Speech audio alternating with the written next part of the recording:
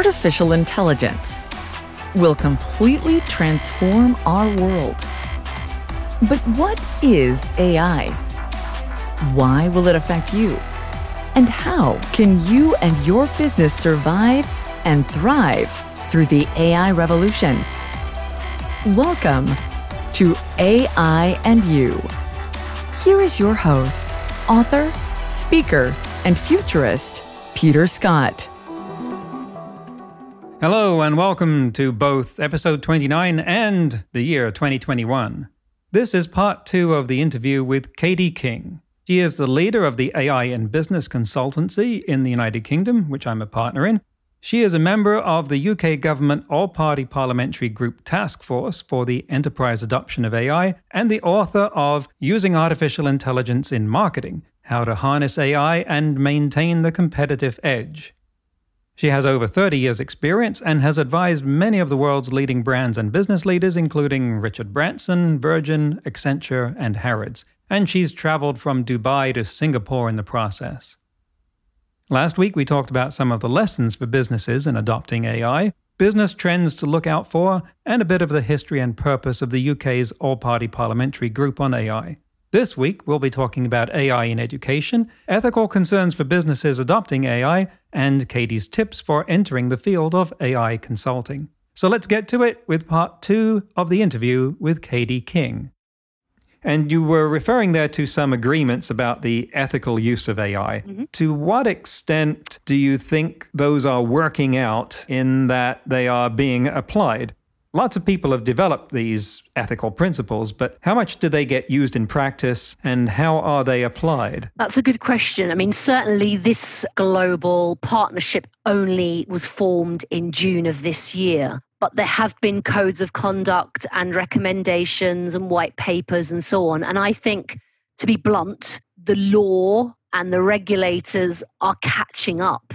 And I think it's been a free-for-all, and that's what we need to avoid. Because I think, particularly, technology companies have found loopholes and have been able to do what they want, and then to apologise and pay fines and be called up in front of, and their reputation may be temporarily impacted. But I think the regulation, and I see this.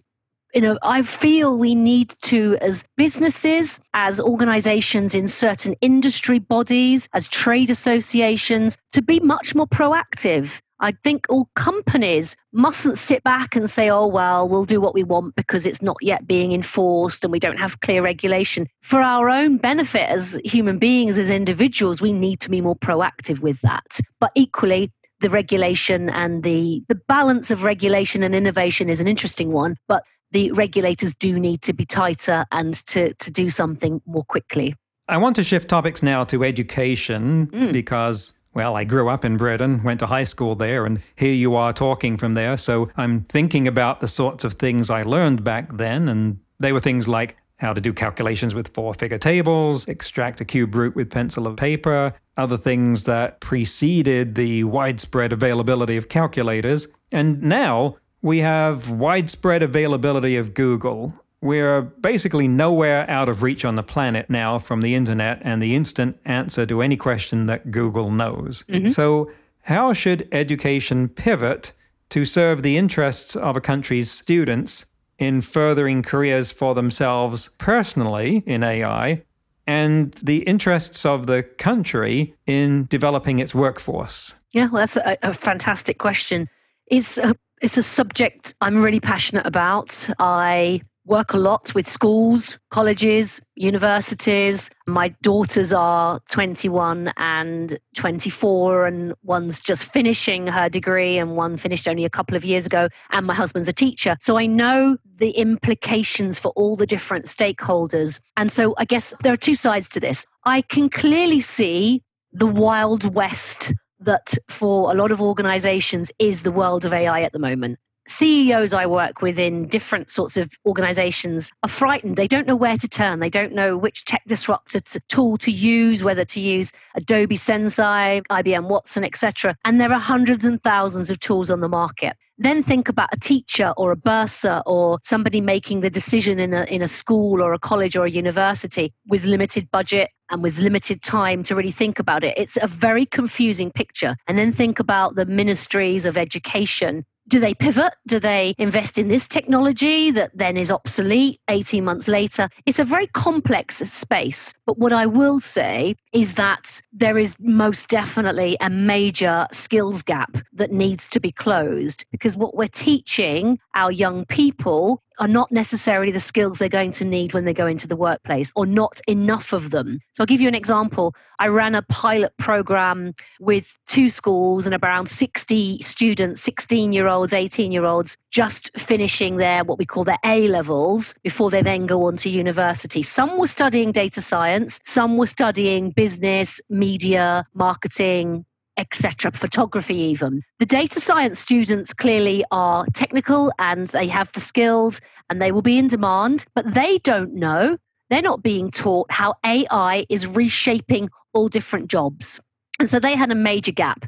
The other students who are studying all these other subjects have no inkling about technologies like AI and machine learning and how they are being reshaped so that when they then have their degree and they go into the workplace, they know which tools to use. So there is this huge skills gap, and my pilot program was hugely successful, and it taught them virtually through 6 hours of lessons with people like Amazon Web Services, Alan Turing Institute, Microsoft, and others. It closed that gap. And that is a real gap. And I don't see any changes coming to the curriculum quickly enough. And so we're relying on this extracurricular or this extra voluntary work happening to make it helpful for them. And I think that's a major problem. But I do see the two sides of the equation. But certainly in the UAE, I know tools and people that I've been out to education missions with the British Embassy, and they have tools, and those tools are being bought around the world, for example, in Dubai, and they are AI education tools. And I worked with Squirrel AI, a Chinese AI education specialist, and other countries are ahead of the UK in their adoption of the deployment of those kinds of tools in education. And you were talking about curriculum change there. It's easy to see how this shifts. It's less easy to see who should be changing it. If we were to go back 120 years, someone graduating from school there would be handicapped if they didn't know how to shoe a horse. Absolutely. That would be something that you might expect to know for getting around the way that we need to know now how to drive a car. But that's no longer relevant. In the same way now, learning things that can clearly be gotten from Google, like learning capitals of countries in geography, is pointless when I can just go, "Hey Alexa, what's the capital of Tajikistan?" Mm-hmm. And expect to be able to do that anywhere, anytime on the planet. So why use part of my brain on that? Mm-hmm. There are better uses for it. But then that's not something I think any teacher would argue with. But the people who set curricula are not the ones in front of the classrooms so much as they're elsewhere. We've got to connect with them. Mm. Have you seen efforts in the UK, which has a much more centralized education authority than, say, the United States, to make their curriculum design more agile? No, I haven't. I really haven't. And it's there, and it's relatively easy and quite affordable. And that's disappointing. And I agree with you. I think there are tools that allow the school or the college to schedule and automate and take away some of the manual tasks from the people doing that. And then in the classroom, there are tools that enable the teacher to give the students a very blended piece of instruction, and for it to be almost democratizing the best education money can buy to anybody all around the world. But it's not yet being rolled out properly. That's the sad factor. Let's say there's an enterprising student listening to us and thinking, all right, I can't control what they're teaching me, but I can control what I learn in other contexts. What would you tell them to do? Where should they look Yep. How should they take matters into their own hands? Yep, absolutely. And I think that self-learning and that teaching young people how to learn and be resourceful is such an important skill. And so I know, and I've actually been through it myself, an incredible course available for free by the University of Helsinki on their website. Just Google it, University of Helsinki. I think it's called AI Fundamentals, but it's a free AI course. It's not too technical, but it will test you. But that's fantastic. And then, of course, we're all familiar with Coursera, and there are courses available there. I've got lots of resources on my website, aiinbusiness.co.uk. So there's lots and lots of resources. Follow the Gartner and Deloitte and PwC. They're always putting out great material on AI. And think about as a student, you're thinking, I want to be a lawyer, I want to be an entrepreneur, I want to be a photographer.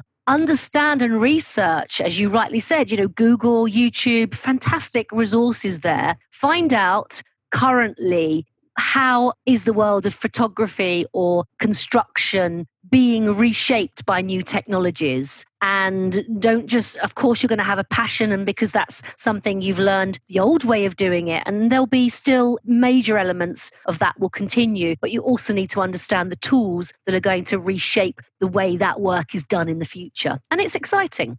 It is. Terrific advice there. Worth the price of admission there. Moving on towards a close here, how do you think your job will be different in 10 years? Oh, that's a good question. So I wear different hats. I'm an author, and I'm just writing my second book. And I've heard and I've seen Yale University and Oxford University saying that AI will be able to do everything humans can do, for example, writing an award-winning book.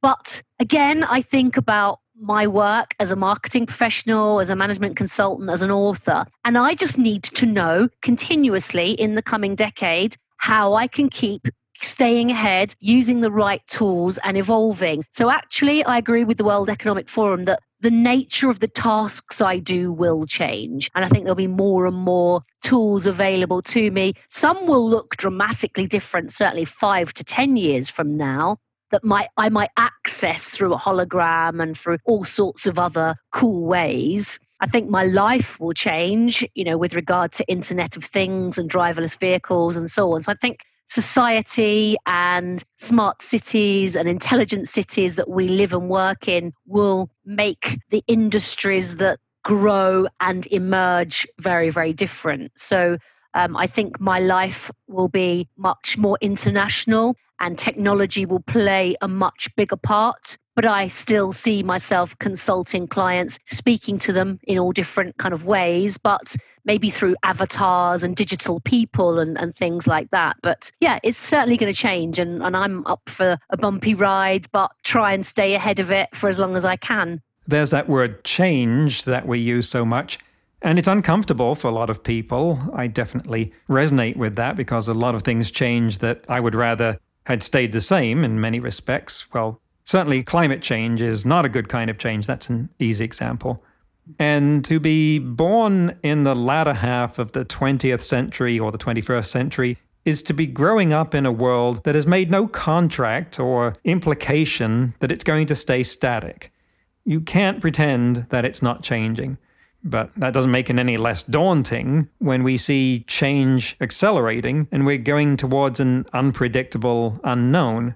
And particularly when we talk about things like jobs being lost and new jobs, but we don't know what they are, being created, there's a lot of room for fear in addition to the excitement. But people latch on to the fear generally more than the excitement. What kind of words would you have for people in general, whether they're leading a business or not, about how to manage the balance between that fear and excitement of the unknown we are hurtling towards? Yeah, good question, Peter. So I do a lot of work around this, and so I refer people. Well, first of all, I say, look, if I can do it at my age, with my background, I'm not a technologist. I have a degree in languages and an MBA. I'm not teaching people how to code or how to use Python and TensorFlow, but I am teaching them how to apply AI. So if I can do it, you can do it. I had no clue how to write a book. And so you learn, you keep putting yourself out of your comfort zone. You have to be bold, and you need that self-confidence and that self-esteem, which again will come from other people, from yourself. And we all have our ups and downs with that as well. I would also refer people to the Kubler-Ross, and that's Kublerross change curve. And I do quite a lot of work around change management. And think about our approach to the pandemic, and think about our approach to change in the face of technological evolution like AI. We start with shock, and then we deny that it's actually happening. And then we get really, really frustrated. And then we get depressed or low or anxious. And then we gradually experiment, make decisions, and then integrate it. We've done that through various lockdowns and through our approach to COVID. And as managers of small businesses, as CEOs of major corporations, we need to help our people. We need to work with our HR teams on the culture, on the motivation, on the reskilling, on the well-being, and they're all important elements to that. So it's about sharing knowledge, it's about, developing capabilities, motivation, communications, and ultimately alignment. And we need to keep doing that in the face of all different kinds of change. That would really be my big advice. But be curious, keep reading, try and stay ahead. And don't think everyone else is doing it brilliantly, because the truth is they're not.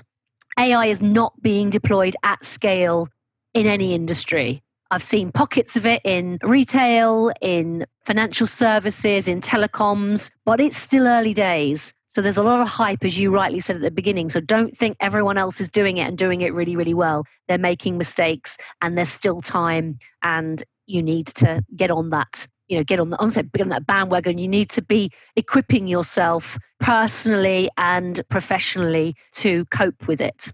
You've demonstrated the sort of resilience that distinguishes people from machines at this stage. So I think that's a good leading by example. We will have links to your site in the show notes, but before we go, can you tell people how to find out more about what you're doing, or engage you, or other things that you have coming up? Yeah, most definitely. Thank you. As I mentioned, I have a main website, which is aiinbusiness.co.uk. And as you say, you're going to put those links up there.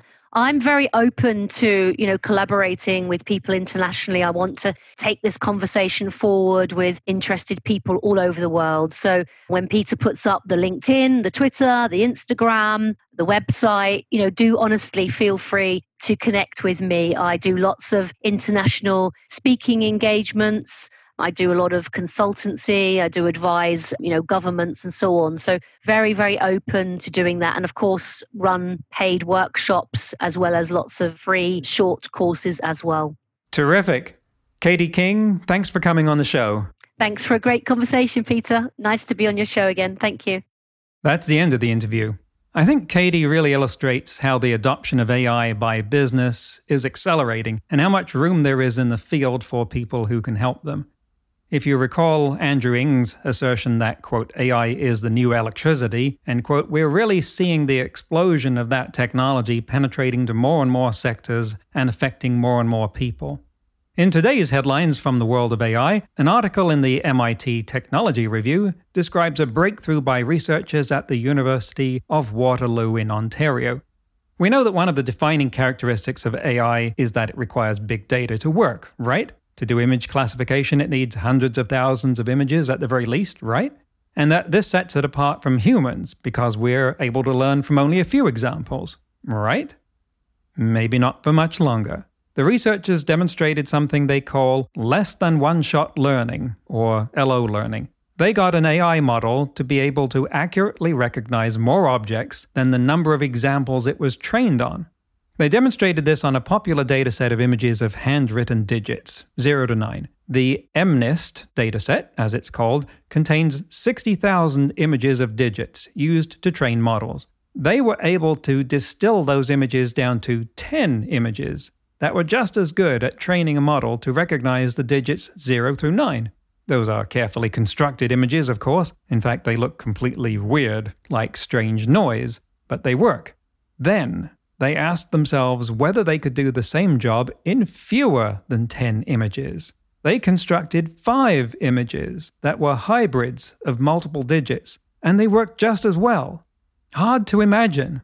Then they asked, is there any limit to the number of categories you could teach an AI model to identify through LO-shot learning from a tiny number of examples? And amazingly, the answer turned out to be no. PhD student Ilya Sucholutsky said that even 2 examples could theoretically encode any number of categories. Quote, with 2 points you can separate 1,000 classes or 10,000 classes or 1,000,000 classes, end quote. While there are some limits, this is a big deal for a field that is data thirsty. Quoting the article, that could be a big deal for a field that has grown increasingly expensive and inaccessible as the datasets used become ever larger, end quote. There's serious potential for decreasing the amount of electrical energy that model training requires.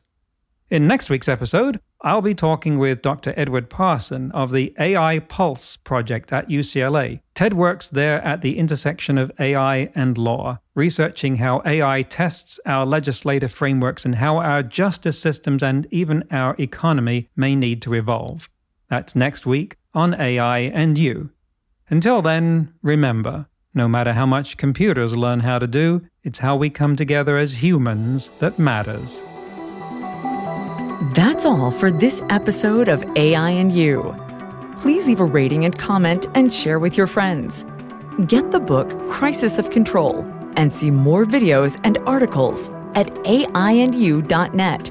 That's AIANDYOU.net, where you can also send us your questions.